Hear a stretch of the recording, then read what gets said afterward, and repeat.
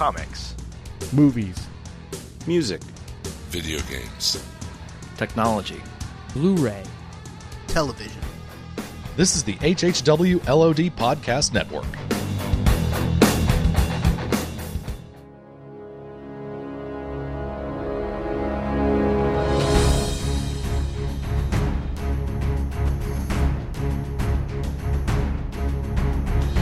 Banded together from remote galaxies are some of the most sinister podcasters of all time, the Long Box of Doom. Dedicated to a single objective, the conquest of the comic book universe.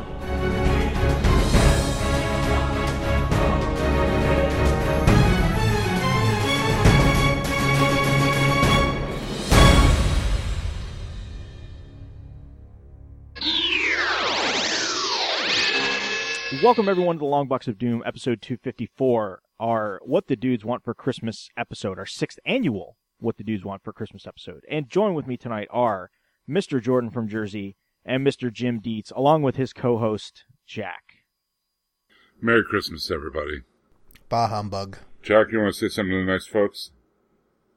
No? He's just kind of staring at the red light on the microphone. He must be, he's a camera shy. Or mic shy, or whatever. Yeah. Maybe we'll get a good belt shot of him later. That would be awesome. Oh, we'll get something, I'm sure. Yeah. I had mac and cheese for dinner. She'll at least get one out of me. You don't count. You're over 6 months old. I don't have it, though.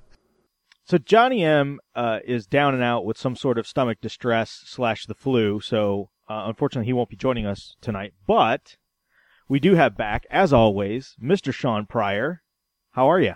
I'm doing fantastic. Thanks for having me back on this tradition of what the dudes want for Christmas. It wouldn't be Christmas without you. Yeah, a little late this year, but we'll squeeze it in before Christmas. Just a lot going on between all of us and then your schedule. So how's everything in your world between the Black Box and Action Lab and your normal 9-to-5 life?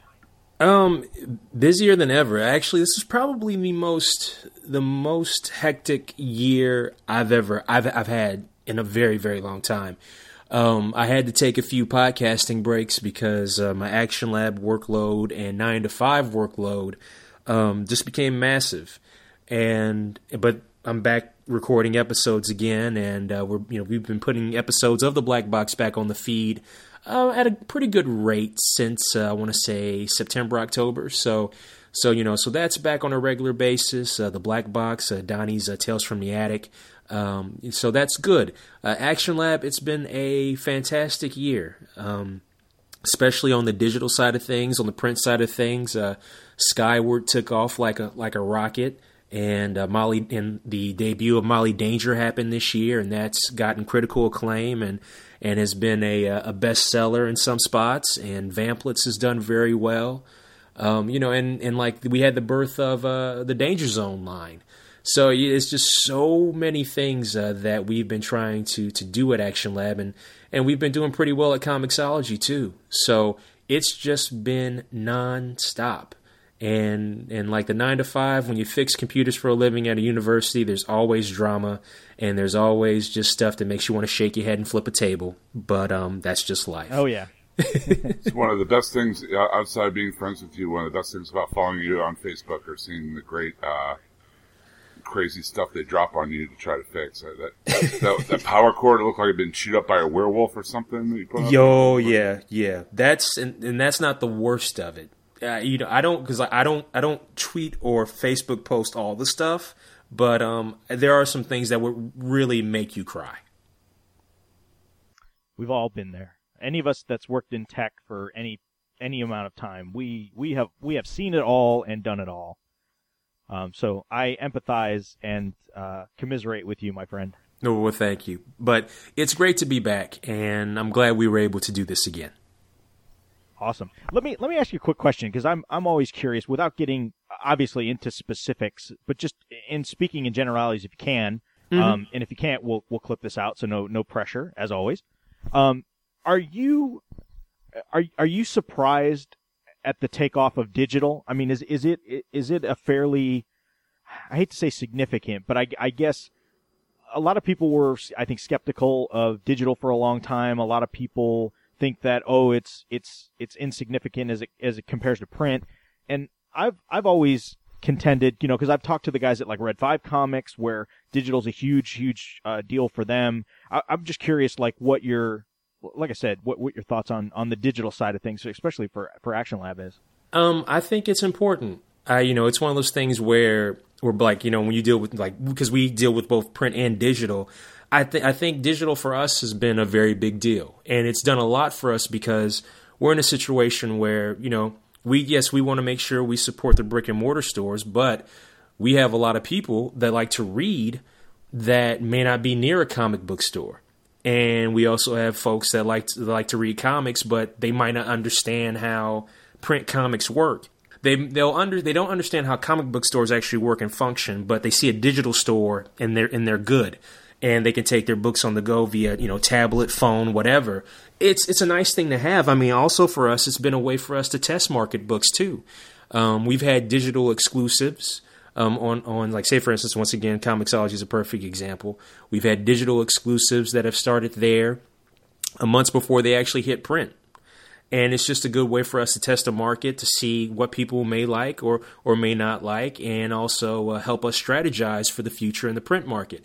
And, there are some brick and mortar stores that are completely against Comixology, but there are some brick and mortar stores that absolutely love Comixology because they'll sit there and I've talked to many shops and they'll say digital hasn't affected their sales. If anything, with some of these stores, their sales have increased because they had the digital version or read like an issue or two, and they decided to go get a trade paperback, or they found a comic book shop and got a subscription box and things like that. So they both benefit each other, but we've seen a lot of positives come from it. But I think the one thing about it is that, even though like I'm the type of person, I'm all for open competition. Right now the number one game player is Comixology. And I think the fact that there is one hub where you can get a ton of publishers, including Marvel and DC, which are the I guess 800-pound gorillas or whatnot, all under one house. It makes it's convenient shopping. It's the Amazon of digital comics, if you will. You can get everything you want. So I think it's a good thing. I think it's great for comics because it's allowing people to take a chance on things that they probably would never take a chance on before, especially if your books are 99 cents, or your single issues are 99 cents like ours on Comixology. So yeah. Plus, when Jim told us about that deal, I went out and picked up a few right then and there, and it was something that, maybe if I was in the shop and already buying $20 or $30 worth of books that week, maybe I wouldn't have added something new. But for 99 cents right there while I was podcasting, sure, I picked up 4 or 5 titles, and they were great. Oh, well, thank you. Well, we appreciate that. It helps keep the lights on, and it also brings about the question of when we have people buy our books, and we have people buy our books, and we're still trying. Our job is to convince the people to check out what we have. Buy a couple of books, spend $4 or $5, get 4 or 5 different titles, and see what you like. And hopefully you'll buy some more, because the really big question is when I talk with people, and whether it be folks that have been reading comics for decades or even new readers, is it when they say they want cheap digital comics, is do you want 99-cent digital comics, or do you just want 99-cent Wolverine and Batman comics? You know what I mean?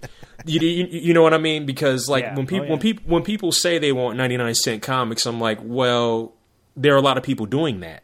Action Lab is, Monkey Brain's doing that, and there are a few other pubs too. But that's always weighing in the back of my head all the time. Something else too with the digital comics, with the guided view aspect of it, you can add a whole other layer of storytelling to the digital comics that you can't do with print, and I think that's really exciting. It just adds a whole other layer that the writer and the artist can use, to tell a story. It's not quite animation or a motion comic, but it's also not just, static image to static image. So I think that's really interesting too. Yeah, and that's really worked out for us with Molly Danger, like on Comixology, Molly Danger, Vamplets, the Danger Zones, Itty Bitty Bunnies, Adventures in Rainbow Pixie Land, and let's see, I think we have another. We've got a couple other guided view books coming out soon as well. Oh, and Bo Plushie Gangster. Like, those have been set for guided view on Comixology and have done great.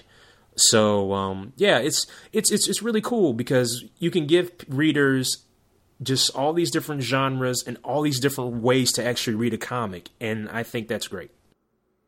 Cool. So should we get started? Yes. All right. So we'll start off with recommendations. And Mr. Pryor, since you are our guest, I will let you go first on what recommendations you have for the listeners. Okay, all right. My first recommendation is something from the old school, but it's been repackaged and repurposed for a new generation. You know, I know there are a lot of families out there that can't afford a PS4 or Xbox One. You know, they may not even have enough money to go get like a PS3 or even a PS2 even. But, well, no, you could probably afford a PS2. Those are pretty cheap. Anyway, if you go to Amazon right now, there's a company called At Games, AT Space Games. They have created what is known as the Sega Genesis Classic Game Console. It has 80 original Sega games. 40 16-bit Sega games featuring Sonic the Hedgehog, Echo the Dolphin, Streets of Rage, Golden Axe, and 40 bonus games. And it comes with 2 wireless controllers, an AC adapter, and AV cable. Plus, it also has a slot for Sega Genesis cartridges. So if you have some Sega Genesis cartridges, but your Genesis exploded years ago, guess what? Now you can play those old games again. You know? You got that copy of Vector Man or that copy of Judge Dredd on Sega Genesis that you just can't let go, even though you know it wasn't that good, you can play it now. And I just think that this is a great thing. For those families, or just like for families that can't afford gaming systems, but you know they want a gaming system, or for those that want to reminisce on the consoles of yesteryear without trying to learn about emulators and ROMs and whatnot, this is the way to go. Yeah, I can speak from experience because I collect old school video game systems, and my Genesis I've had to go through like 2 or 3 of them because they've broken down. You know, they just won't read cartridges or anything anymore. So, what you're talking about is really cool.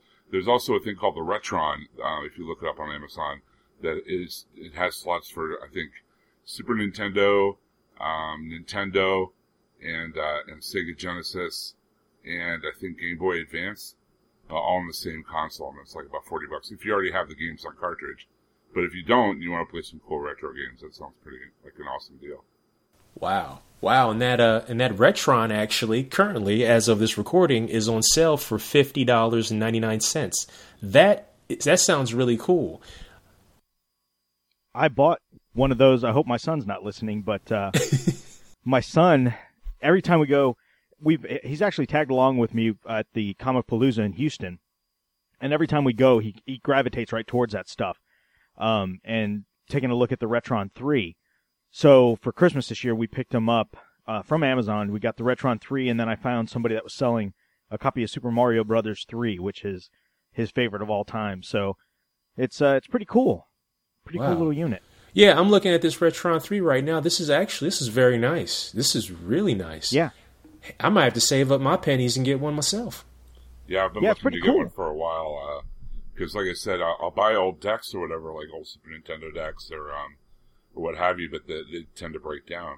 Oddly enough, the one old console that lasts the longest I had the least trouble with, the Atari 2600.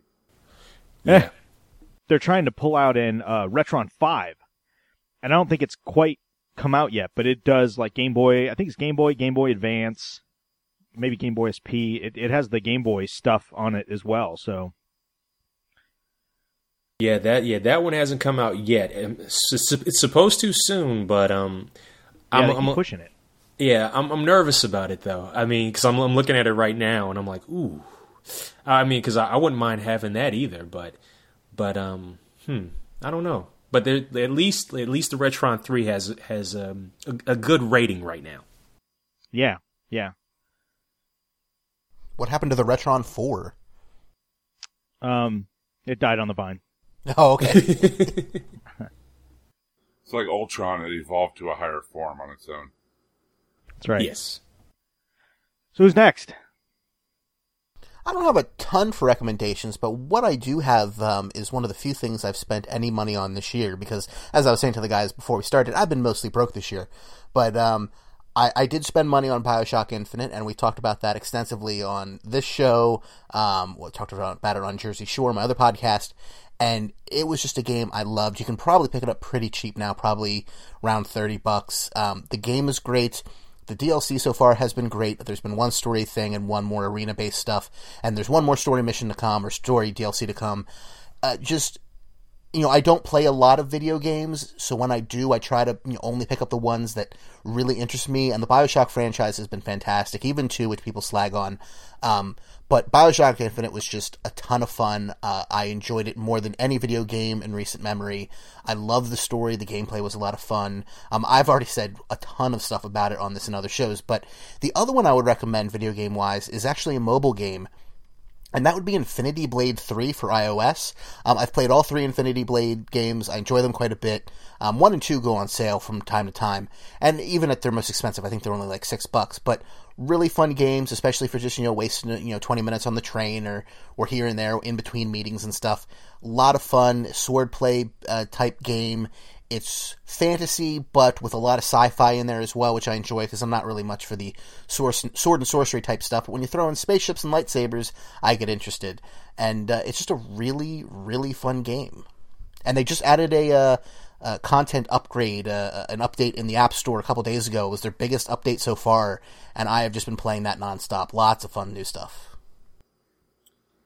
I definitely second your recommendation on BioShock Infinite. If you haven't played it, you really should. It's definitely up there for Game of the Year for me. It's just a really singular experience. It's like nothing else I've ever played except for other BioShock games, I guess. Right. In a weird, big way. I guess I have a few recommendations. We're going back around because I have a few here. This year they finally got around to releasing a lot of John Carpenter's movies on nice Blu-ray collector editions. I'm a big John Carpenter fan. I don't know if you guys are, but Escape from New York and The Thing and Halloween are 3 of my favorite movies. So sure. They released a 35th anniversary edition of Halloween that was really sweet. A cleaned up version of Assault on Precinct 13, The Fog, In the Mouth of Madness, Prince of Darkness. The only things we really haven't gotten are a nice clean version of The Thing or Escape from New York. But if these, do well enough, I'm hoping that happens, in the coming year. As far as video games are concerned, I've been playing the heck out of XCOM Enemy Within, which you can get for $40. It's an expansion of XCOM Enemy Unknown, which came out last year, but it's such a huge expansion. It's like an expansion the way they used to do it in old school PC games, where it pretty much changes the whole game. It's almost like Brood War or something, right? Like Civilization expansion packs or something like that, where you might as well be buying a whole new game, but it's only it has the original game plus all the expansion stuff for only $40 on 360 or PS3. It's also on PC, a lot cheaper. This isn't like a Twitch shooter game. This is more of a thinking turn-based strategy game, but I love it. I'm just so addicted to it. It's like chess with sniper rifles. It's great. Plus, they have this thing called Iron Man mode where, if your people die, they die, and you can't go back and reload the last save or whatever. You have to play on through. So you get attached to your squad members as you level them up and stuff. And the new XCOM Enemy Within expansion adds a lot more to the game, a lot more mechanics. It adds mechs. It adds bionic abilities for your soldiers. A lot of new enemy types. All the maps have been changed and a lot of new maps added. I mean, it adds a lot more to the game. So it's almost like a whole new game. So a lesser company would have called it a whole new game and charged $60, but Firaxis, being the cool people they are, just released it as an expansion. So I definitely check that out. And then something I got for myself this year that I'm really glad I did was the Quadrant Supreme Omnibus. The original Squadron Supreme, Mark Grunwald, Paul Smith on some of the art there. It was like Watchmen before Watchmen. They were analogs of the Justice League, put out by Marvel. Back in the day, they were like foes of the Avengers, but in this miniseries, they basically do what the Justice Lords did in the Justice League cartoon, or kind of what Dr. Manhattan does in Watchmen, is decide to use his superpowers to kind of make the world better and take it over. We kind of seen this theme in Injustice, Gods Among Us, the comic as well. But this was the first time it was done. This is from 1985 to 1986. And like I said, even predates Watchmen. But it's really cool. It has the entire Squadron Supreme miniseries, plus all the ancillary stuff that happened after the graphic novel that's super hard to find, that kind of wrapped up the universe's story. It's really, really cool stuff. I love the Marvel Omnibus editions when I can afford them. How much is that one going for? Well, I lucked out and got it at Pittsburgh Con for $30, but the cover price is $75. Wow. So I wouldn't mind having that. Yeah, Austin Books has their what they call their Sidekick store, which is a bunch of it's just a big discount half off store, and they've got 4 or 5 copies of that omnibus on the shelf. And I'm very tempted one of these days to pick it up because it'd be like $37.50 or whatever. So yeah, I definitely recommend it. The story, I mean, if you're used to the kind of verbosity of 80s comics, it shouldn't bother you. And I mean, Russ, you've read enough Chris Claremont, it probably won't even faze you at all. Oh, but, yeah. It's a little wordy with the exposition, but I mean, it's in that 80s way that, it really doesn't bother me when I read it. And if you're a DC fanboy, as you go through, you can figure out the analogs for the different characters and the way that they mess with them. It's just great story. So I'd forgotten how good it was until I picked up the omnibus. So. Yeah. It's one of those stories that it doesn't age incredibly well, but it doesn't age really poorly. Like, there's some stuff that you pick up from that era where you just kind of roll your eyes and it's hard to get through, and this is definitely not in that vein. Plus, it's playing with a lot of cool postmodern ideas before they became like tropes. Sure. Doing a lot of things comics really hadn't done at that point. So. Cool. Well, I've got a few things, recommendation-wise. One of them is something that I've talked about, I know, on the show. I've done a YouTube unboxing video on it, which if you go to YouTube and search HHWLOD network or podcast network, you'll find the video. I need to post the link back up on the website for it. It's the Marvel Cinematic Universe Phase 1 box set, the thing in the suitcase. For any kind of collector, it's just awesome. I mean, the thing, you open it up and it lights up. It's got a button on the top of the suitcase that lights up the SHIELD logo. It comes with all kinds of little trinkets from each and every movie. It comes with 3D and Blu-ray versions of, Thor, Cap, and the Avengers were all put out in 3D Blu-ray, so it comes with the 3D and the non-3D versions. It also has Iron Man 2, and the Incredible Hulk. And it's just a fantastic piece. I mean, it's got a cosmic cube that actually lights up in strobes that sits in the middle of it. It's just really one of those things. And it's not crazy expensive. I mean, it's definitely not super cheap, but I think on Amazon you can get it for like $140. Which, like I said, given all of the content that you actually get is not a bad price. But what I really, one of the things that I've started collecting throughout the year, and I was really excited about this when they announced it, I think it was a little bit before San Diego Comic-Con, is the Star Wars Black Series. And yes. They've done 3.5-inch versions and 6-inch versions, and I've decided to move away from the 3.5-inch figures because they've gotten really expensive for 3.5-inch figures, and there's just a ton of them. But they've done these 6-inch like premium format figures, and they're a little pricey. They're about $20. Usually, I haven't seen them at Walmart, but you can get them at Target all day long, and of course you can get them on Amazon, and I'm sure your local comic shop has them. But for $20 6-inch figures, they are very highly detailed. A lot of them come with multiple accessories, so and there's only 4 in a wave. So the first wave had Sand Trooper, Darth Maul, I think it was the X-Wing pilot Luke Skywalker, and R2-D2. And The Darth Maul's cool because it comes with like 2 heads, one with a hood, one without the hood. R2 has all the accessories, so that's really cool. The Sand Trooper has all the cool assortments, but there's a lot of detail in the painting and the shading and the weathering on them. The next wave I think has like Slave Leia, Han Solo, Greedo, and I think maybe Anakin episode 2 or episode 3, Anakin Skywalker. But they're just really well done. I mean, you could just tell by looking at the packaging. The boxes are they're very clean. It comes in a black box. They're numbered. There's only 4 in a wave, which is nice. So they're a little pricey, but it's not going to totally kill you to collect them all. And I think they're only putting out maybe 2 to 3 waves per year. So not completely unattainable, but just I'm really impressed with the quality. I know Brad Milo's picked up a few of them, and like I said, I've got all of the 4 first wave ones, and I'm hopefully going to start here pretty quick on getting the second wave ones. Now, will this is this Black Series just specifically figures only? Will they be doing vehicles later on, or is this just strictly figures? I don't know. I think it's just figures. The one cool thing, and one of these days I'm going to clock Aaron Neuwirth over the head and take it from him, is he got at the San Diego Comic-Con exclusive. It's a 6-inch Boba Fett with Han Solo in carbonite. It came like as a special set. I think actually that's the 4th one in the second wave is Boba Fett. But yeah, they're just really nice. But as far as vehicles go, I don't know. I haven't seen any anything on vehicles at all. I've strictly just seen the 3.5-inch and the 6-inch figures. Oh, they would be huge if they were in the 6-inch scale. Yeah. Seriously. Oh my God, yeah.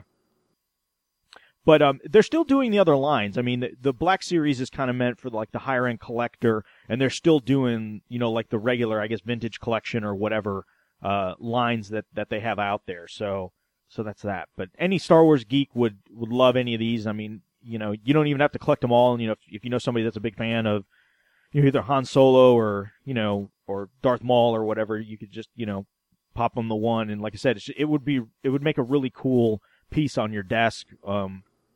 Or on a shelf or something like that, because they're just really, really well done. From the Hanna-Barbera Classic Collection, and this is from the Warner Brothers Video on Demand store, where you can get the videos from old school cartoons and certain movies, and they just print them on DVD on demand. I've been waiting. I wanted to thank you for turning me on to that. I was able to get Freakazoid that way. Nice. I have the first season of Freakazoid. I still have to get the I think season 2. But this box set I've been waiting for forever. Before they released this, the only way you could get it was on 5th or 6th generation bootleg at a comic show, at a Comic-Con somewhere, comic convention. The series is called Space Stars, and this was the relaunch of Space Ghost, the Herculoids, and it also introduced 2 new series, Astro and the Space Mutts and Teen Force. And basically because sci-fi became a really big thing again in the late 70s, early 80s, thanks to Star Wars. Even Lil Jack knows. But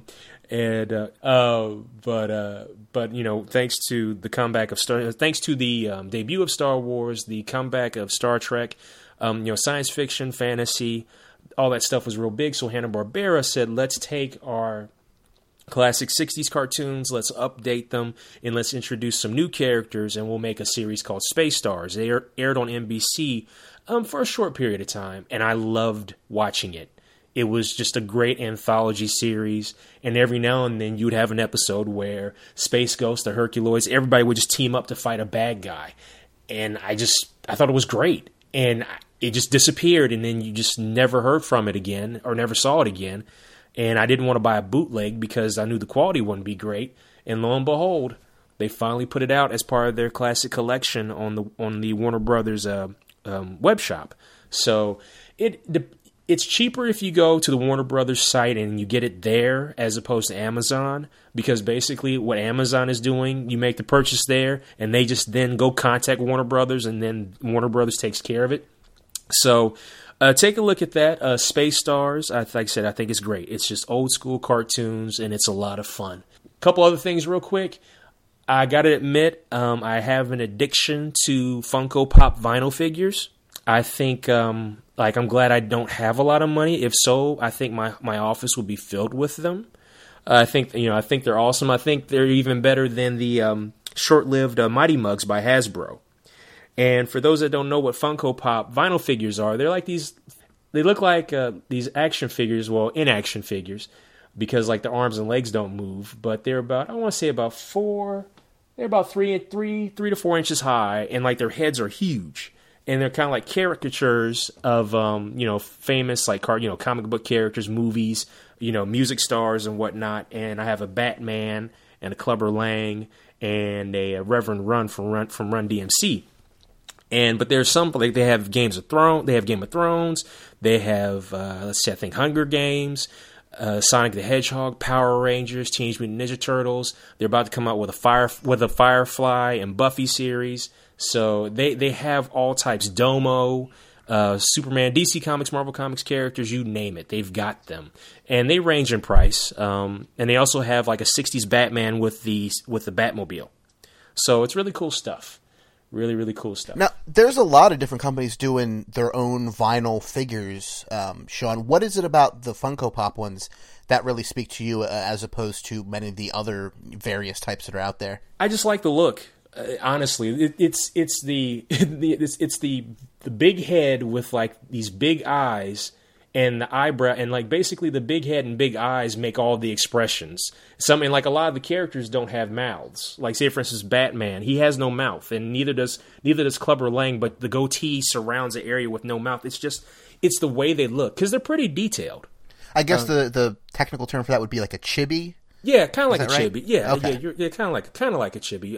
Now I've seen some chibis where like drawn where they do have mouths, but it's just they're just great. They're cute and they're fun and like I said, they're easy to collect. And just the thing is that once you get a couple, you can't stop.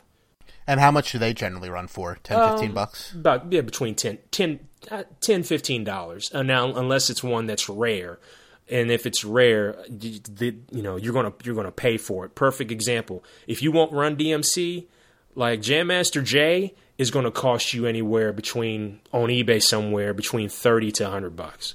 Yikes! Yeah, it gets that out of control. So, yeah. That it's just because sometimes they don't package a lot of certain characters.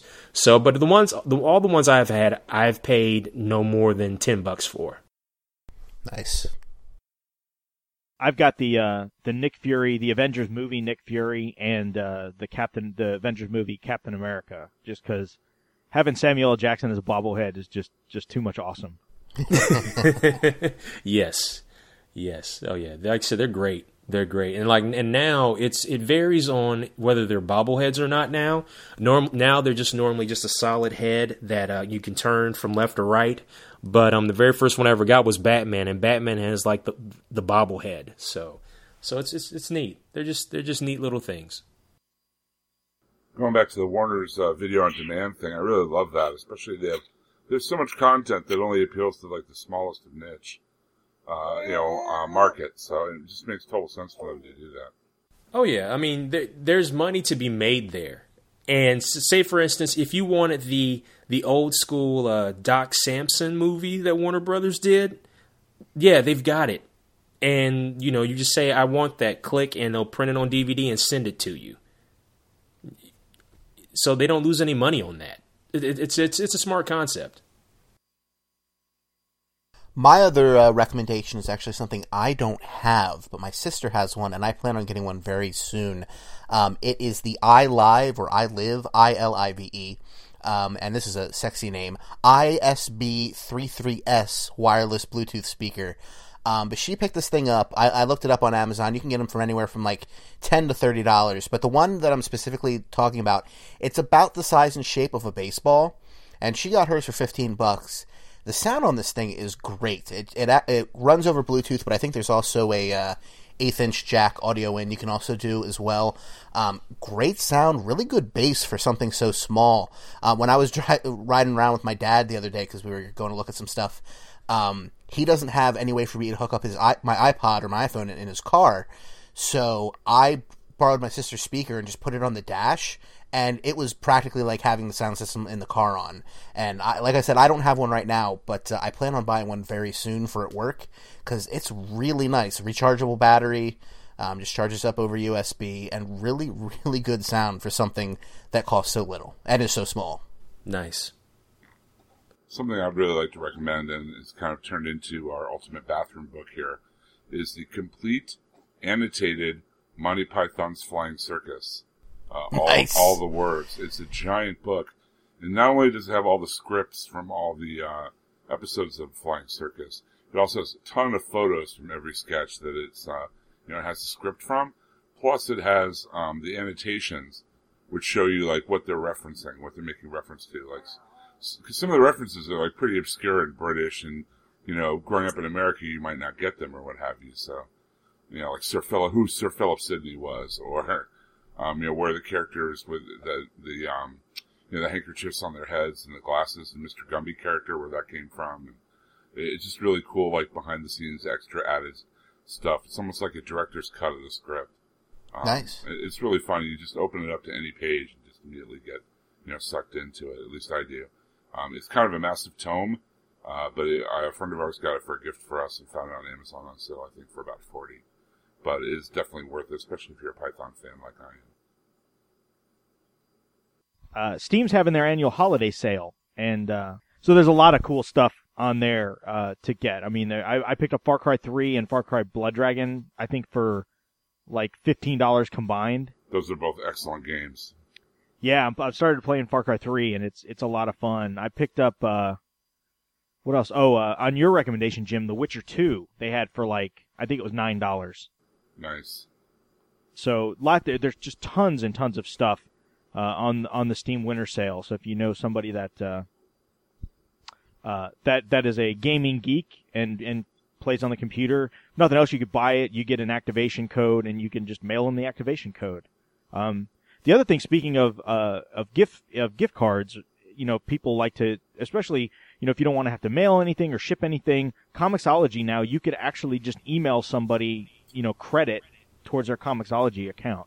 So it's like a little electronic gift card to Comixology, which is really awesome, especially now because there are tons, especially if you catch this recording before the first of the year, there's tons of stuff on sale now. Marvel, DC, like Sean was saying, the Action Lab stuff is all greatly priced, but there's a lot of really good stuff for a really decent price that you could pick up. And most of that stuff out there, if you don't mind waiting 30 days, usually the price drops $1 or so. So I am becoming more and more a fan of digital comics and Comixology. I just love the experience. I love the app, and I'm getting more and more used to it as I have less and less space to put stuff. So another great recommendation. Yeah, to add to the thing about the Steam sale, I know Good Old Games, GOG.com, has been giving away free games, and it's had a bunch of really cool specials too.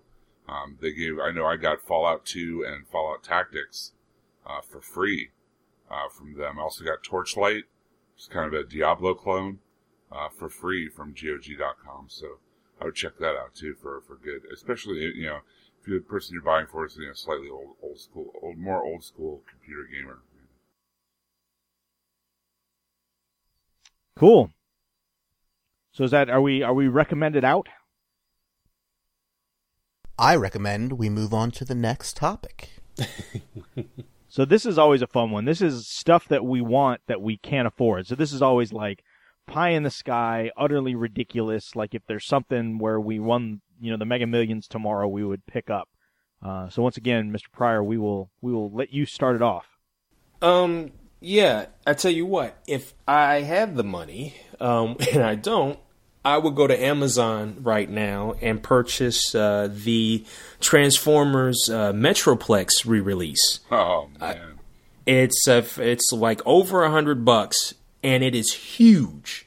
The only reason why I know this is because my friend Chris Campbell has one, and when I went to Baltimore Comic-Con this year, I stayed with him, and he had it out, and he had it on display, and it was like it felt like it was like 2.5 feet tall, and and it was just huge, and like it was articulate, and you know all the fingers, you know, you could move, you could position like individual fingers. The head was huge. You push a button, it would either talk or his eyes would light up. It came with a couple little transformers with it, and it was just the most incredible transformer I have ever seen, and it blows away the original Metroplex completely from the one from the 80s Hasbro. It just completely blows it away.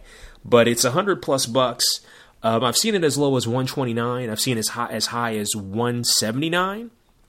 And this brother does not have that kind of money. So it's on my it's on my wish list, but it's out of my price range. Well, I have the sinking feeling that the day someone gets one of those delivered from Amazon by a robot drone, that is the day the robot uprising happens. Yes. Speaking of giant robot toys that we can't afford, on my list is the 18-inch Gypsy Danger action figure from Pacific Rim. From NECA. I totally missed out and was unable to get a Gypsy Danger action figure at all. And this one is the quarter scale, 18-inch light up. You know, everything lights up, little things open up. I mean, it's by NECA. They usually do really good articulation and really good sculpts. And it's currently going on Amazon. I'm looking at it for $153.99, which is not really in my toy budget at all, but that is probably my most wanted toy right now, and definitely something, if I had the cash, I would break it out and need them. Oh yeah, those Pacific Rim figures, well, I can't even call them figures. They're just, they are, but they are. That was a great line. I just wish it had more exposure, and because it was more like a specialty market item, and I just wish there was more availability for those, because I thought they were great looking. Yeah, there's some cool robots.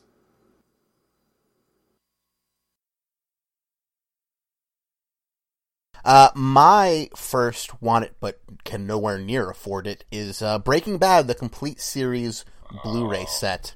For one thing, I don't have a Blu-ray player, so that would be an additional fee to put on there.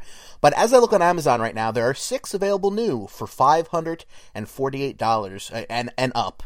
And one collectible one, I don't know exactly what that means, maybe it's still sealed, but for $1,995. This is, of course, the complete Breaking Bad series in the black money barrel, all the seasons, a ton of extra bonus features. There's like 50-something hours of bonus features. The Los Patos Hermanos apron, the challenge coin, and a whole bunch of other fun stuff. I would love to have it. It's the best show I've ever seen, in my opinion. I absolutely loved it, and just for the collectible factor beyond anything else, and the fact that it's just a gorgeous set, I would love to have this, but I could never afford this. Yeah. Those special box sets are one in a million, and shoot, that's rent, your food budget, a clothes budget. That's your everything budget right there. So yeah. I know exactly how you feel. Shout Factory has a Power Rangers box set that has 20 years of Power Rangers from Mighty Morphin all the way up to Megaforce. It comes in the original Red Ranger helmet, and in the back of the helmet it has spots for all the discs, and they only made 2,000 of these sets. Last time I checked, they were doing pre-orders. It was $700. But there were so many episodes, you think about it, it's like, oh, it's not really that bad, but still, it's $700. But if you want to look at the flip side, think of all the money you'll save on birth control for the rest of your life.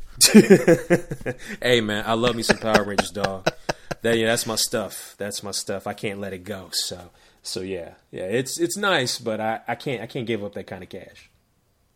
I don't have an extra $250 sitting around, but if I did, one of the things I think I might consider buying would be the original Dungeons and Dragons RPG white box reprint limited edition wood box.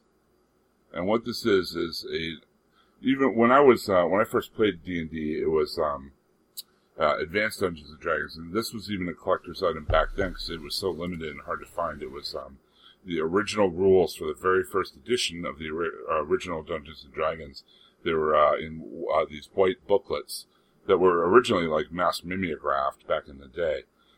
This set has all of those booklets that are super hard to find from back in the day in this beautifully hand-carved wooden box with hand-carved wooden D&D dice, reference sheets, and it's just really nice presentation.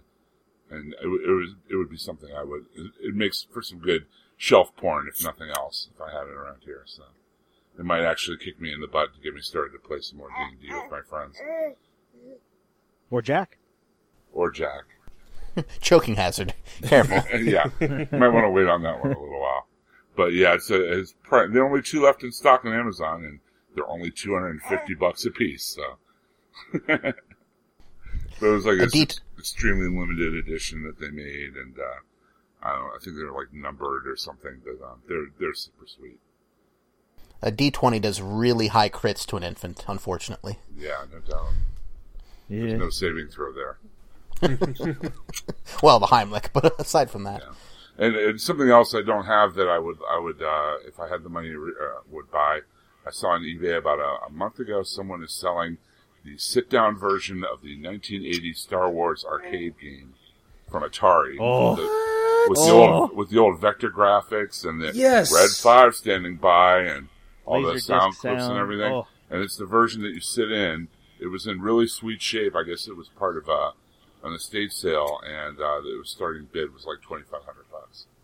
Plus, it was in California, so I don't know how I'd get it home. But oh yeah, that shipping would have been. Whew. If I was able to pick one arcade machine to have at home, that would be it. That was my agree favorite, with you more. That was my favorite game back in the day. I probably bought one of those machines just in the amount of quarters I piled into it. So. Yeah.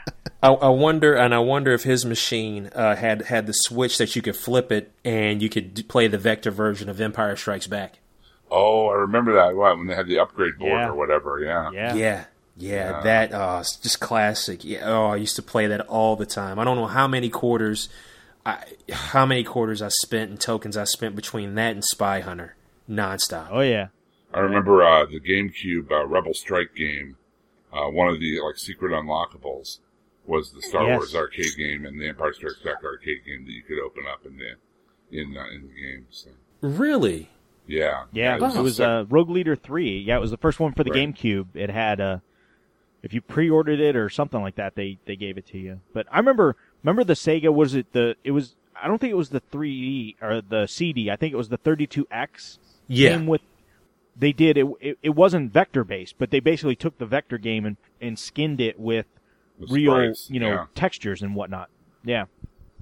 Yeah, that hands down, if I could have any old arcade game in my home, that would be it.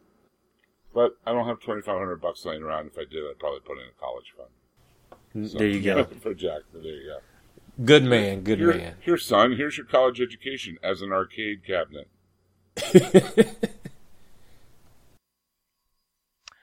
So my recommendation, I think this shows up on either mine or somebody's We Can't Afford list every year, but they're just so awesome. I can't help but keep keep the trend going. It's the Marvel Hot Toys, like the Hall of Armor stuff. Ooh. I don't know if you guys seen from Iron Man 3. So I think they've put out now 3 or 4 of the armors from Iron Man 3. I know the most recent one was the one they call the Hulkbuster armor. With the blue one, the big hulky, Igor one. Yeah, and it's like $250, which is really insane. Yeah, and they've come out with. Choices. Yeah, they're incredible. I mean, they've come out. I think they've even come out with a set that's Tony Stark, from the poster, where he's standing on the pedestal and has the 6, suits in front of him. They've come out. I think the Mark 42 has been put out. I know they've done Iron Patriot. They're just so awesome. I mean, just all that Hot Toy stuff is incredible. I mean, they've done a Coulson. They're just hyper detailed. The clothing, the accessories, the weathering, the wearing. They're just so awesome. And I mean, just to have a cabinet or shelf in your house that had all those things on display would just be the ultimate for me in geekeriness. And I just could not imagine buying and I can't imagine like just buying one, right? I mean, it's like you get the bug. Like, how are you going to buy, the Avengers, version of Captain America, but not buy the Avengers version of, Iron Man or Thor or, Black Widow or Hawkeye, or Fury. Now you're talking $1,500 to $2,000. Yeah. For what you just rattled off there, yeah. I know. The only person I know that has a whole bunch of these, and I don't know him really well, but I know him somewhat, is Pat Loika. The guy does the Loikamania podcast, and yes, he works for Comixology now. He has a ton of those hot toys. It's crazy. I know our old buddy Dan Ashland had the Red Skull. Oh man. Yeah.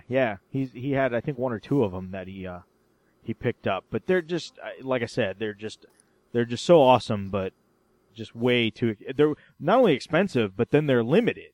So if you don't like jump on them, forget it. It's a $200 toy that's going to turn into like a $500 toy if you don't jump on it right away. Oh yeah. Those eBay aftermarkets will kill you. And then you'll be living in an underpass in a cardboard box with your $500 toy. Yeah. But check out the detail on this armor. I'll trade you for that can of tuna. So that's my big thing I can't afford.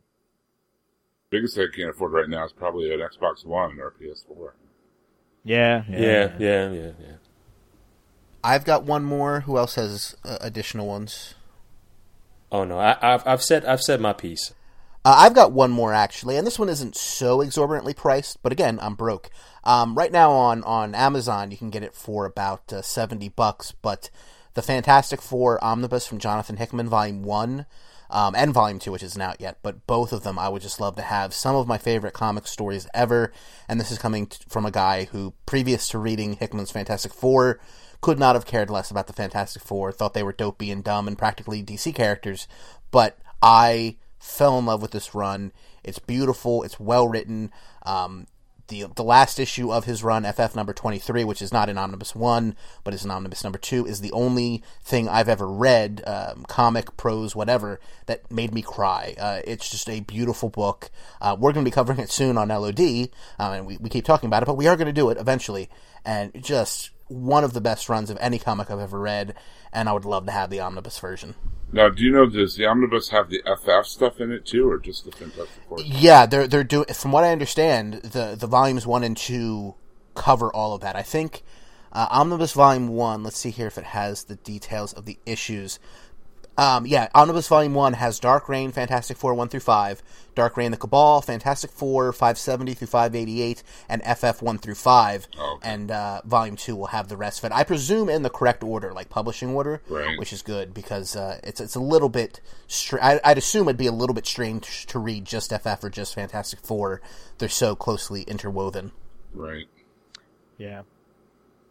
And they are good. Yeah, I've got the whole run of Hickman's Fantastic Four on hardcover, but I think I'm a trade or two shy of the FF runs.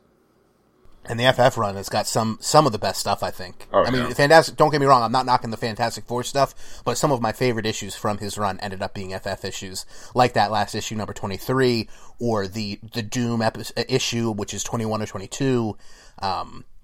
There's just a lot of fun stuff. Cool. Does anybody else have any overpriced items? No. All right. So now is time for the annual Naughty and Nice list. So, Mr. Pryor, why don't you regale us of a tale of naughtiness? Oh, boy. I've been waiting on this one. You know what? Listen, I know for those that listen to my podcast, The Black Box, you probably won't be surprised when I say who's on the naughty list.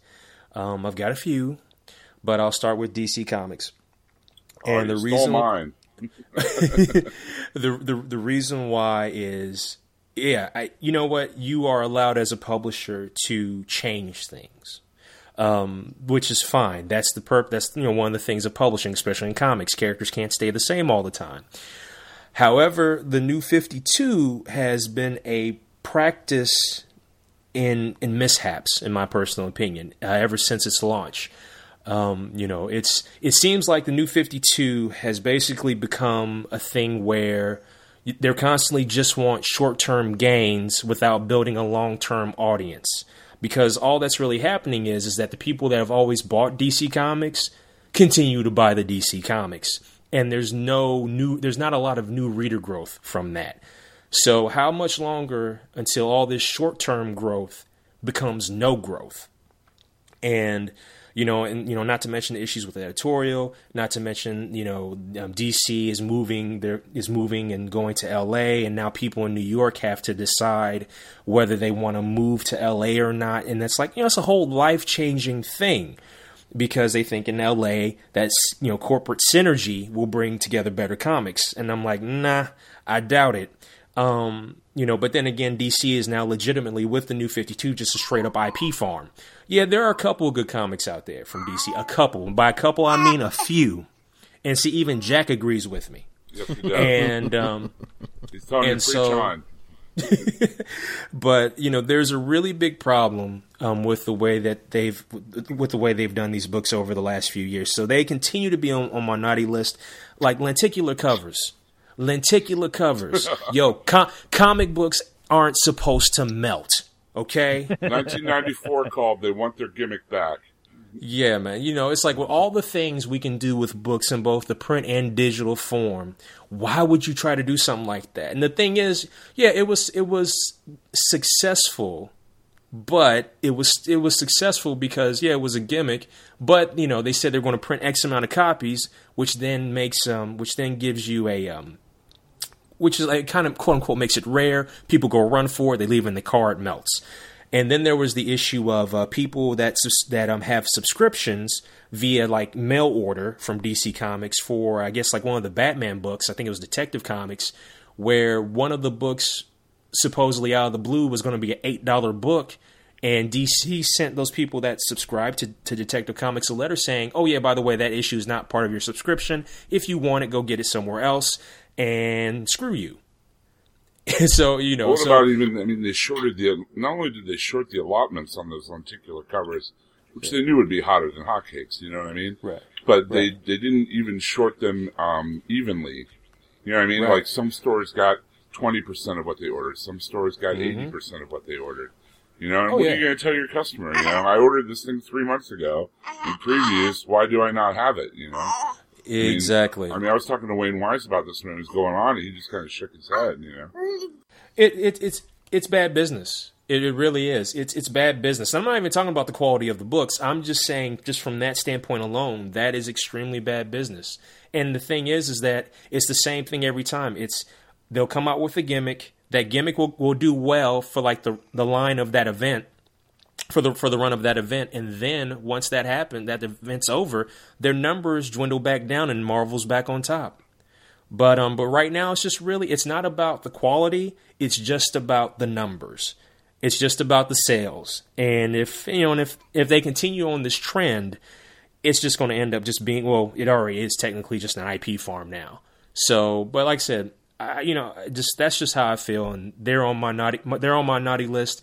I still got Mattel on my naughty list from like 2008,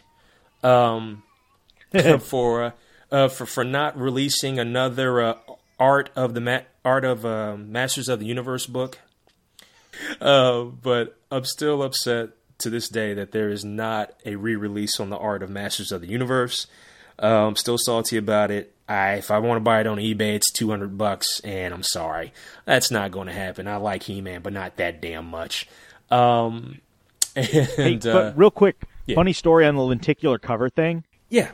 So I'm at Wizard World Austin last month, and you know how they to kick off that lenticular stuff, that I guess Forever Evil #1 in short supply got a lenticular cover of that. Mm-hmm. I guess it wasn't something you could pre-order like the other stuff. It was retailer incentive or something like that. There's a dude that walked up to a booth and paid $85 for that comic, like while I was standing there watching. And it took everything in me not to ask that dude if he was out of his mind for paying $85 for this copy of Forever Evil #1 because it had the lenticular. I'm like, dude, 5 years from now, you'll be able to get that thing for $10 if everywhere. It just completely baffled me that somebody would spend that much money on a comic that new with the gimmick thing. I thought I woke up and was in the 90s. There was neon everywhere. Ugh. My favorite story is from Heroes Con. I walked by and the guy had the New 52 Omnibus. You know, the one that had all the number ones from the relaunch of the New 52. And I was, you know, out of curiosity, I'm like, well, how much do you want for that? He goes, I'll let it go for 75. And I was like, okay, thanks. And I walked on. As the con went by, he offered it to me for 60. And then the second time I walked by, he offered it to me for 50. And I still didn't buy it. It's just like, I mean, and all, like you alluded to all the editorial stuff. I mean, some of the stories that are coming out of, like, you know, Paul Jenkins and Paul Pope and you know, and these other creators is just kind of, you know, frightening. Why would you want to work in a place like that? And you know, and if they want an IP farm, they need people that are going to tend to the IPs, and you can't have that if you keep, you know, alienating all of your creatives. You know? Yeah, it's a hot mess. Yes, But like I said, you know, the dollar signs are more important than the creativity. So that's what you're going to get. Now, if you can make an environment where both sides are important, the creativity and the dollar sign part of it, you can make for wonderful comics. But business is business, and right now, no matter how bad the books are, DC will continue to go this way. So they stay on my naughty list. Jordan? So for mine, I want to first make the caveat that I'm not talking about any of you guys. I want to make that very clear. Because why we are even right now in a negative part of the show where we talk about things in a negative light, I don't want you guys to think I'm talking about you, because I'm most certainly not. But my thing on the naughty list this year, and I think it has been in the past too, and for good reason, it really bothers me, is just negativity in general / negative people. And by that, I mean people who are just negative, I'd say more than 50% of the time, who, if they're talking, there's a good chance they're complaining about something, or talking about how something has been ruined, or they don't like it anymore, or they never liked it, or whatever it is. And I'm not just talking about nerd stuff, but politics, or food, or absolutely anything. And, you know, there's been many online communities that I've just flat out left because I couldn't take it anymore. Every new thing, whether it be movie talk, or comic talk, or music talk, or anything, any bit of information that was new, it was terrible. It was the worst thing ever. It was ruining that band or that movie or whatever. How could this company think that was a good idea, etc., so forth. And sometimes, you know, I'd agree. Sometimes decisions are bad. I mean, you know, I'm not a DC guy, but I'd agree with you, Sean, about the stuff you've been talking about with DC. But for me this year, it was really to the point where there was an actual, like, not just online group I left, but a friend group that I cut myself off from because I couldn't take the negativity anymore. It was just constant. I mean, there was other stuff too. A lot of racism, homophobia, misogyny, etc. that I just went, you know what? It's just not worth it for me to be around these people anymore. So for me, this year, and as I said, probably previous years as well, just negativity in general. Negativity is fine, but it shouldn't be the majority of your life. There's lots of things to be happy about. Talk about them instead. Except in the segment where we're specifically supposed to talk about the negative things. So carry on. Except for right now. But no, I mean, I'm serious. I think in general, one of the things I've really always enjoyed about HHW LOD, even before I joined, was that it's not, you know, pardon my French, but it's not a constant bitch fest. It's, you know, we talk primarily about things we like. And there are times when we have to talk about things that, oh, that thing just didn't work for me. That movie, that book, that publisher, whatever. But in general, I really enjoy, and always have, that we focus on the things we like. Because it's always more fun to talk about something you like than something you don't. And you have to spend less money on aspirin that way. So yeah, being a geek is all about being enthusiastic about things, you know. And no, seriously, I mean, think about it. I understand. You're literally an enthusiast, and unfortunately, some people are enthusiastic about shitting all over things. It just really is terrible. I mean, personally, I mean, like, this is a good example, and nothing's on. We were talking about Agents of S.H.I.E.L.D. and how the fanboy community just like up in arms over it. Oh, it's not this, it's not that. To which I say, you know what? I remember Nicholas Hammond as Spider-Man and Bill Bixby as the Hulk. And I am grateful to have a S.H.I.E.L.D. show of any magnitude on TV that, looks the way that it does and is written the way it is, I mean, the way that, the geek culture has become the main pop culture, it just seems like there are a lot of geeks out there that seem entitled, and that entitlement seems to have a lot of vitriol. Right. And then to be clear, I'm not just talking about geek stuff. I mean, it's just negativity in general. You're bumming me out, man. I mean, there's a place for criticism and there's a place for trolling. You know what I mean? Yeah. There's a line there, definitely. Yeah. So, Jim, you're up.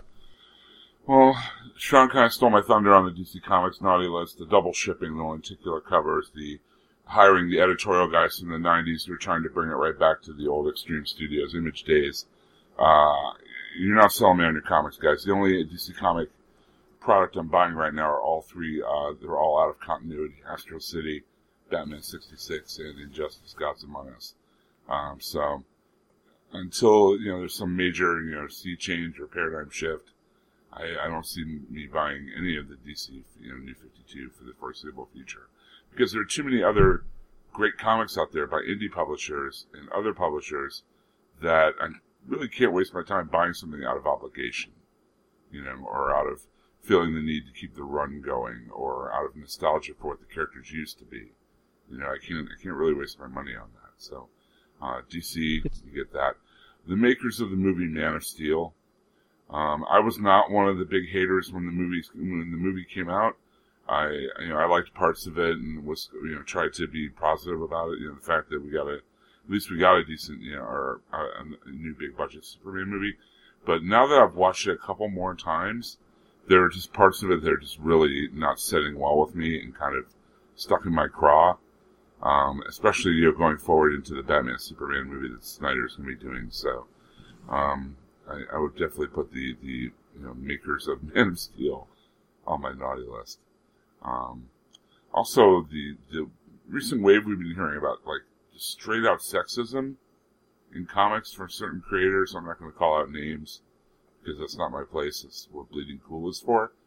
But it just kind of astonishes me that in this day and age, where some of our most prominent creators are females. I mean, Kelly DeConnick and Gail Simone and Nicola Scott and Fiona Staples. I mean, and go on and on and on.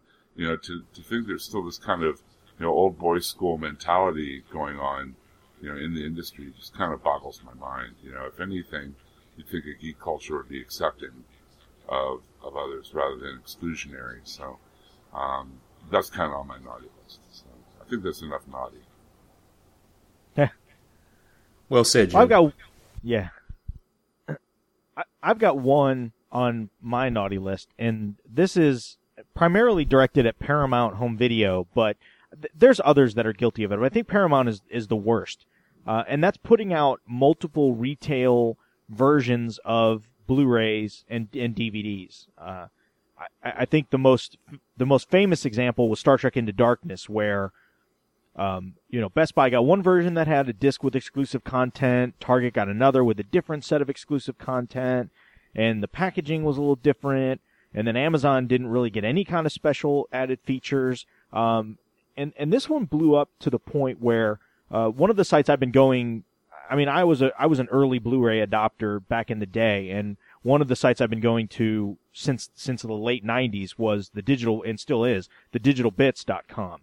And, the main guy there, Bill Hunt, who's been running that site since day one, had a really big write-up in there specifically about this Star Trek Into Darkness piece pointed at Paramount, and it got a lot of traction. I know, like, Bleeding Cool picked it up, CBR picked it up, but, like, major news outlets picked this up and ran with it. Like, I can't remember exactly if it was, like, New York Times or, or one of those, but it was not just, geek community news sites that picked it up. It was actual mainstream news sites that picked it up and got a lot of traction. I'm hoping that some of the studios see that. And I'm not even talking about, like, occasionally Best Buy will have a special version that comes with, like, a supplemental DVD that has a few extras. That's not that big of a deal. But, when you go so far as to I'm a special features junkie. I love all the behind the scenes stuff. And there's a lot of people that are especially the early adopters and the people that are really, really into, staying on top of Blu-ray news, early adopters, all that kind of stuff. They really love that stuff. And when you have it spread out over all these retailers, it just makes it really irritating. And then two, it makes you wait for the eventual double dip. Like at some point they're going to straighten that out and normalize that. And then it's just going to be really aggravating, that you'll have to get it twice. And I just really wish that the makers of this content would keep that, their customer in mind, especially as we move towards 4K, as digital becomes more and more prevalent. People like me, people, that go to some of these sites, people that really seek out this content are really going to start shying away from it and kind of, the thing they fear about, physical media going away and the digital taking over is just going to be more prevalent the more they pull these gimmicks where people will just be like, I'm not going to get it now because they'll put out another version that has all that stuff later. And then maybe later they'll pick it up. Maybe they won't, Yeah. I mean, the people that are shelling out the money for the Blu-ray when it comes out opening week are the movie geeks. I mean, they're the people who are so into the movie. Not only do they want to own it, but they want the commentary. They want the special features. They want the featurettes on how the effects were done, or whatever. I mean, those are the people who generally collect Blu-rays.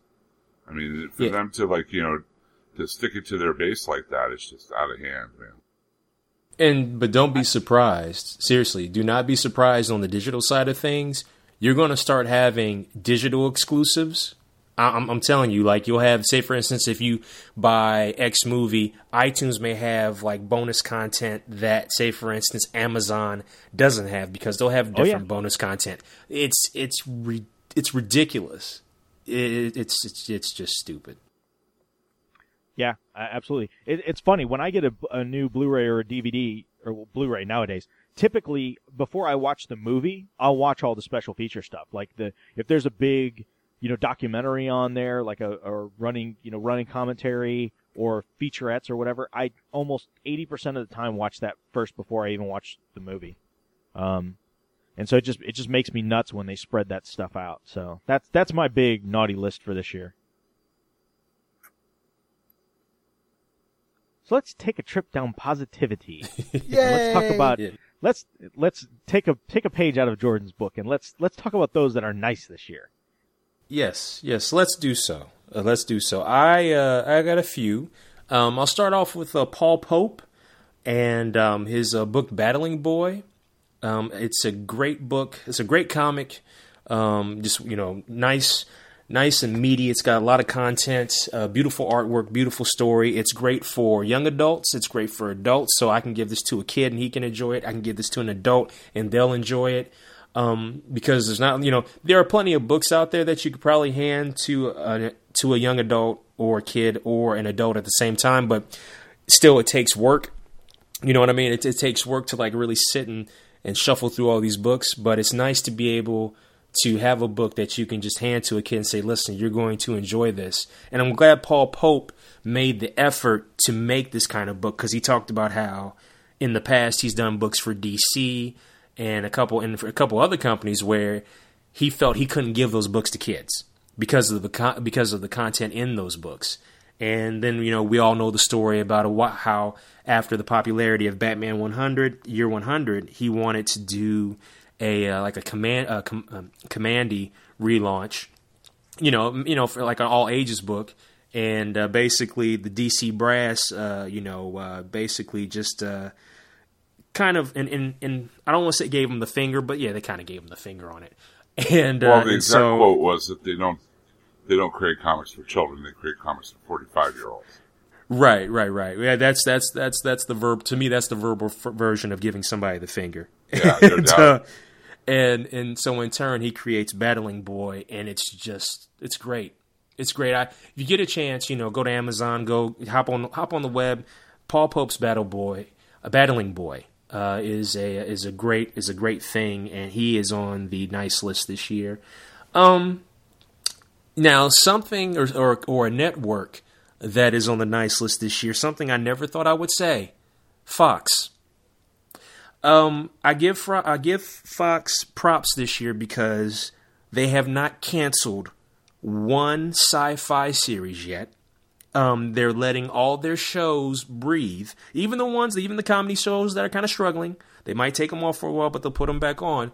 But they've given us Sleepy Hollow. They've given us Almost Human. That Kevin Bacon show, The Following, is coming back.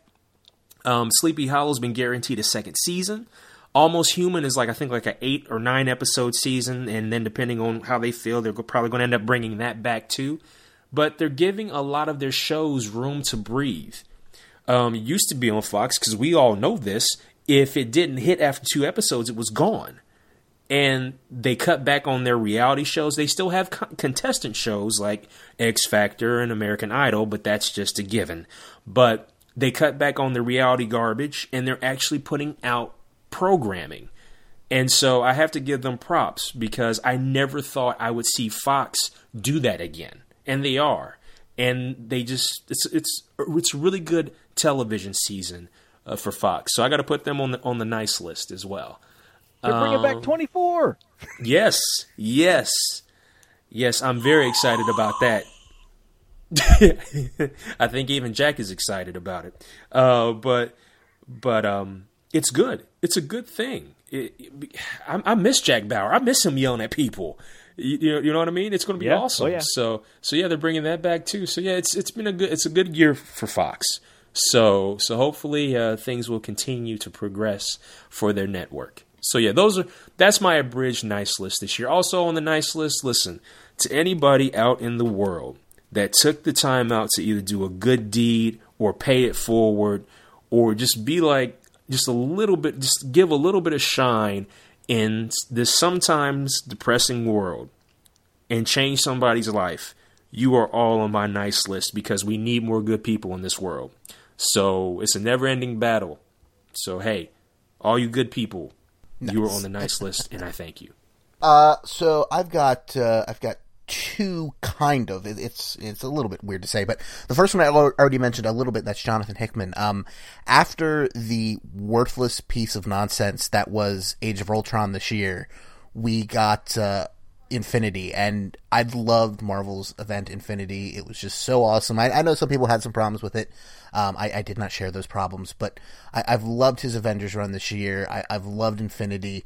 Even when money was tight, those were some of the books that I was making sure to pick up week in and week out. They were just really awesome, and I really enjoyed them. Just adding a level of cohesion to the Avengers and the Marvel Universe umbrella as a whole in a really awesome way. So I really, really enjoyed that, and hope to continue enjoying it next year as we go further into Hickman's extended run.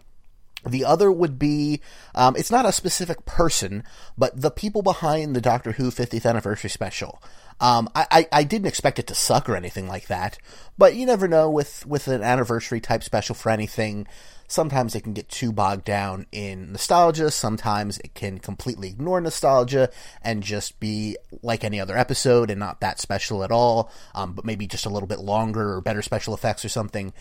But in a show that I do not love, I don't love Doctor Who. I really like it, and there are some episodes, some characters, etc. that I love, but I really like it. The 50th Anniversary Special was an episode I loved. It was nostalgic without being too nostalgic. It was dark without being too dark. It was way funnier than I expected, and I've said this before on multiple shows, but I love John Hurt, but when I think John Hurt, I do not think funny, and he was hilarious in the special. I think they just, to use an analogy that Jim will like, in the recipe of this show, for this special, for the 50th Anniversary Special, in my opinion, they found the exact right recipe and ratios of ingredients of humor and darkness and 10 and 11 and the War Doctor and the modern day and the past and the future and all these things. They found the exact right recipe to make that dish just pop and to be, in my opinion, perfect. Like, I legitimately loved every minute of it, and I'm very excited as we get close to Christmas for the Christmas special, because if they did it once, maybe they can do it again and have 2 really, really awesome episodes in a row, because I would really enjoy that this Christmas. But yeah, so everybody who worked on the 50th Anniversary Special, I loved it. Thank you. Hear, hear. Okay, well, first off, my nice list to everybody in the HHWLOD podcasting network. All the Half Hour Wasted guys, all of you knuckleheads, and Sean, and Donnie, and Aaron, and Abe, and everybody who is in part of this endeavor. I just wanted to shout out and put you on my nice list. Also, there are some smaller comic book publishers I wanted to throw on my nice list. Starting off with Action Lab, and as a disclaimer, Sean and I both work for Action Lab. But the reason I work for Action Lab is because I believe in what they're doing, and I really like their comics, and I really like the approach, and I just really can't recommend those books enough. I know you were saying Battling Boy you can hand to a young adult, and they would really dig it, but I would say the same thing about Molly Danger. It's one of the best books I read this year for sure. Skyward, on the Danger Zone side, M Theory is a mind blower, and Ghost Town, and some really cool comics to check out there. Also wanted to shout out Valiant this year on my nice list. They have put together a really editorially cohesive universe. They've consistently put out some really quality books from some really quality creators and artists, and they've consistently put out some of the best comics on the market, I think. And I think they should really get their due. The new Valiant has really been kicking a lot of booty. Also Image, I think they're probably my publisher of the year, just because they put out such a variety of books this year. I mean, you think of Saga, and all the luminaries from Marvel and DC seem to have an Image project or two. Manhattan Projects, Nowhere Men, East of West, so many great Black Science. Black Science, yeah, another great one. So many great Image titles this year, so they're definitely on my nice list as well. And also, finally on my nice list this year is Guillermo del Toro for making the movie I've wanted to see since I was 6 years old, Pacific Rim. Thank you, Guillermo. Yes. Appreciate that. Yes. Kudos, yes, I agree as well. That's he gets all the presents. I mean, Sean would get the Ultraman reference I'm about to make. But, yes. Yeah, it took me back to that 6-year-old kid watching the Ultraman credits begin, So. Oh, yeah. Sure. It's wonderful. Absolutely wonderful. All right, so my nice list. First and foremost on my nice list is Netflix. Amen. Yeah. Yes. It's funny how a service has gone from shipping you DVDs and Blu-rays in the mail in red envelopes to the point where if you visit a postal center, all you would see is red envelopes flying everywhere, and just that anticipation of going to the mailbox, to pretty much most folks abandoning that aspect of it and moving over to their original content. And with stuff like House of Cards, Orange is the New Black, whether you liked Hemlock Grove or not, it's still out there. Mm-hmm. A series that I think is improved in the second season, and I think it's just really kind of funny. It's like a cross between The Sopranos and I had it. There was like it was like a comedy series that it reminds me of. But anyway, Lilyhammer with Steven Van Zandt. I still have not gotten around to that one. I watched like the first 2 episodes, and I like it. I just have to make more time to watch it. Yeah, it's the first season was decent. I was like, okay, I get it. But there's stuff in the second season that's just really kind of funny. Oh, I know what it kind of reminds me of of like Lock, Stock, and Two Smoking Barrels or Snatch. Kind of that British, situational, somewhat slapsticky kind of humor. But just like, people put in crazy situations, that they try and make better, and they always end up making it worse. And it's just kind of funny because it's this combination of people speaking in English and people speaking in Norwegian with the subtitles. But it's really funny. It's really funny. And just the stuff, on the horizon, we're getting more originals coming up. That Turbo Fast is one, I guess, that they've worked an agreement out with, I guess, DreamWorks. And more importantly, the agreement they worked out with Marvel. I mean, the fact that we're going to get separate series on Daredevil, Power Man, Iron Fist, or Luke Cage, I should say, and Jessica Jones, and then it's all going to lead up to a Defenders series, and Drew Goddard is going to headline the Daredevil side of things. I mean, it's just, for them to be willing to finance that and take that on and work that, I think is just awesome. I mean, as much crap as Reed Hastings, the head of Netflix, that took over the whole Quickster thing and their stock kind of went in the toilet for a while, to see that the way that company has bounced back and is becoming a major player and really rivaling HBO, I think is really unprecedented and something to latch onto. And I wasn't really down on them when they did the separation and they separated the DVD and the streaming, because I kind of saw that coming as an eventuality. I didn't see that as like, oh, I can't believe they're not doing that. A lot of me was like, wow, it took them this long to finally do that. And didn't they just announce the other day that one of their original programming things will be streaming in 4K next year? Yeah, they're gonna. So they're gonna start. No, I think it's Amazon. That's gonna start filming everything 4K and allow that streaming, if I'm not mistaken. But yeah, it's just I think it's awesome. I mean, I'm a big fan of competition, and the fact that Netflix is willing to shell all this out, I think is going to have to elevate HBO's game. I think it's going to, which I mean, there's a lot of top-notch stuff going on HBO. Don't get me wrong, but it's going to keep. It's House of Cards season 2 will be 4K. It looks like. Oh, nice, cool. Nice. Yeah.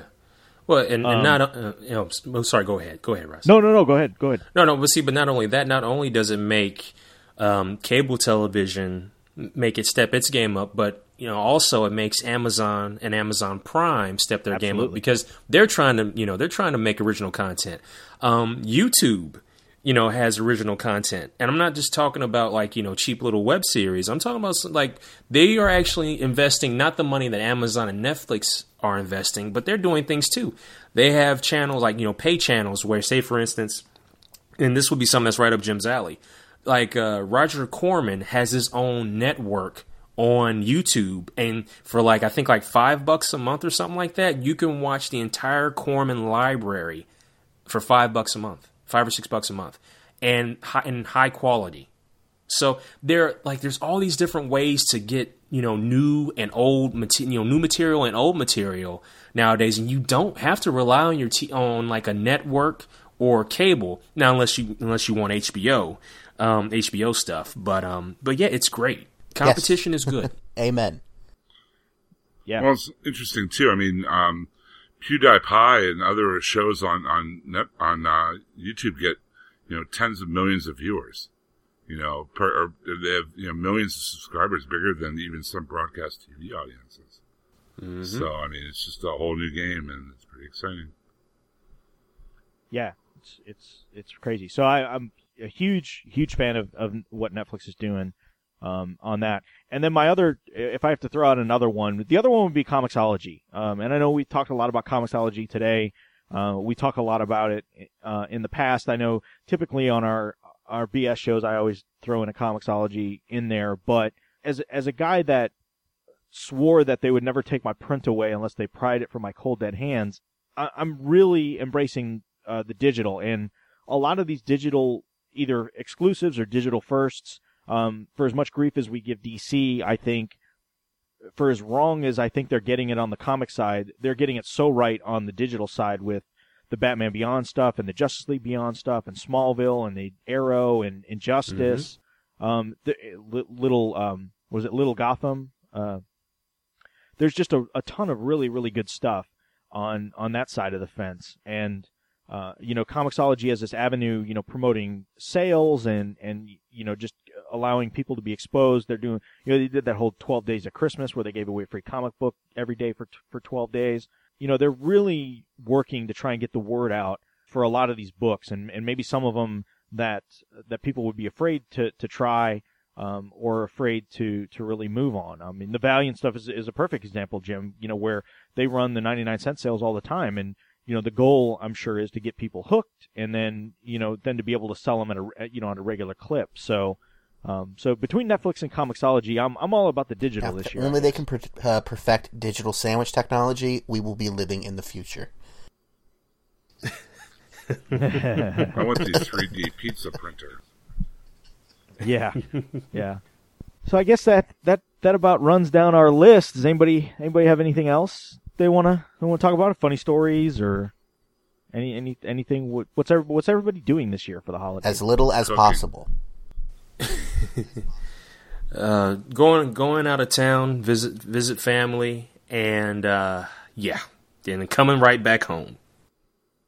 I am cooking for about 20 or 25 people. You'd think in my retirement I'd be cooking less, but no. Seems I'm cooking more. So, well, they better enjoy it. I will be headed to Houston on Christmas Eve and spend some time with my family. And Christmas Day, I'll be at my son's house, so I can watch the little ones open up their presents. And then my wife and I will be headed back to the homestead Christmas Day because we'll both be back at work on the 27th, or the 26th, I should say. So, typical Christmas for us for the most part. I do want to give a preemptive nice list notation for Guardians of the Galaxy, which I hope is amazing. But just because they released what Groot is going to look like, or at least an early version of what Groot would look like, they said they've adjusted it slightly since then, but it's the basic idea is correct. That picture of Vin Diesel next to Groot looks awesome. Like, it's not exactly the comic Groot, but it looks really, really good. Cool. Yeah, hopefully next year, maybe James Gunn will be on our all our nice lists. I hope so. I hope that movie just becomes like the biggest surprise breakout hit ever, and I can just, not to be negative, but rub people's faces in the dirt about it, about how awesome it was. But we'll see. Either way, I will at least get a Guardians of the Galaxy movie. Even if it tanks, I could have never imagined 5 years ago that would ever be a sentence I'd ever be able to say. I just watched the Guardians of the Galaxy. It's either going to be a triumph or it's going to be a hot mess. There's going to be like no in between. You know what I mean? It's going to look like an episode of Farscape, or it's going to be really cool. Yeah. Or if you're Bill McGonnell, both. Someone I forgot to put on my nice list.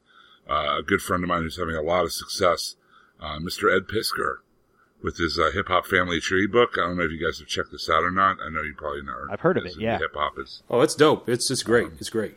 It is incredible. He did it with the same color palette and same paper style as the 1970s like Treasury edition.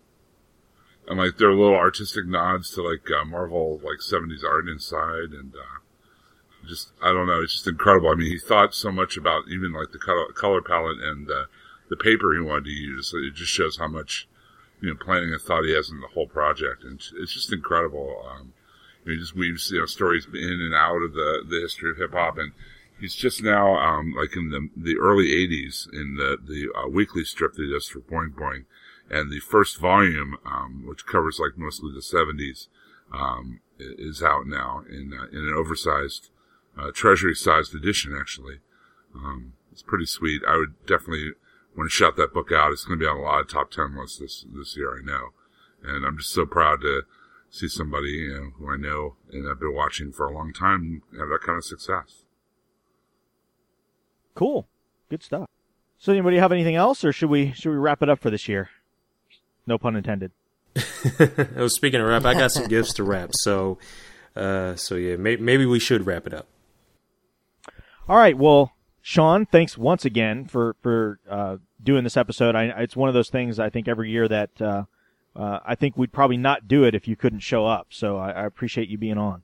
Oh, well thanks, Russ, and thanks, guys, for having me back on. Like I said, this is a HHW LOD tradition, and I'm always glad to be a part of it, and I'm glad that the Black Box and Tales from the Attic and Carol Chronicles is all part of the HHW LOD podcast network, and it's good, and it's a good time, and thank you so much. I really appreciate you guys and what y'all do, so thank you. No problem. And pay attention to what we got going on, so especially on the Black Box side and Tales from the Attic and Carol Chronicles, because I think there might be a little crossover stuff coming our way. There's something we got planned that we'll probably be doing for probably around February-ish time frame that we've been cooking. If you love movies, we love movies, so stay tuned, and we got some cool stuff coming up to talk about. But if you want to leave us a email, you can do so at lod@hhwlod.com. You can check us out on Twitter at LODtweet, and the network Twitter account is HHWLOD_network, where you can find all the announcements that we have on the show, for all the shows. Check out our Facebook group, the newly revitalized Facebook group. Johnny M is blowing out ultraviolet digital codes left and right. So you go to facebook.com/HHWLOD, and you can check out all that stuff. If you want to leave us a voicemail, you can call 972-798-3830. And until next time, this is Russ, Jim, Jordan, and Mr. Sean Pryor. Thanks for listening. Merry Christmas, everybody. Merry Have Christmas. a good one.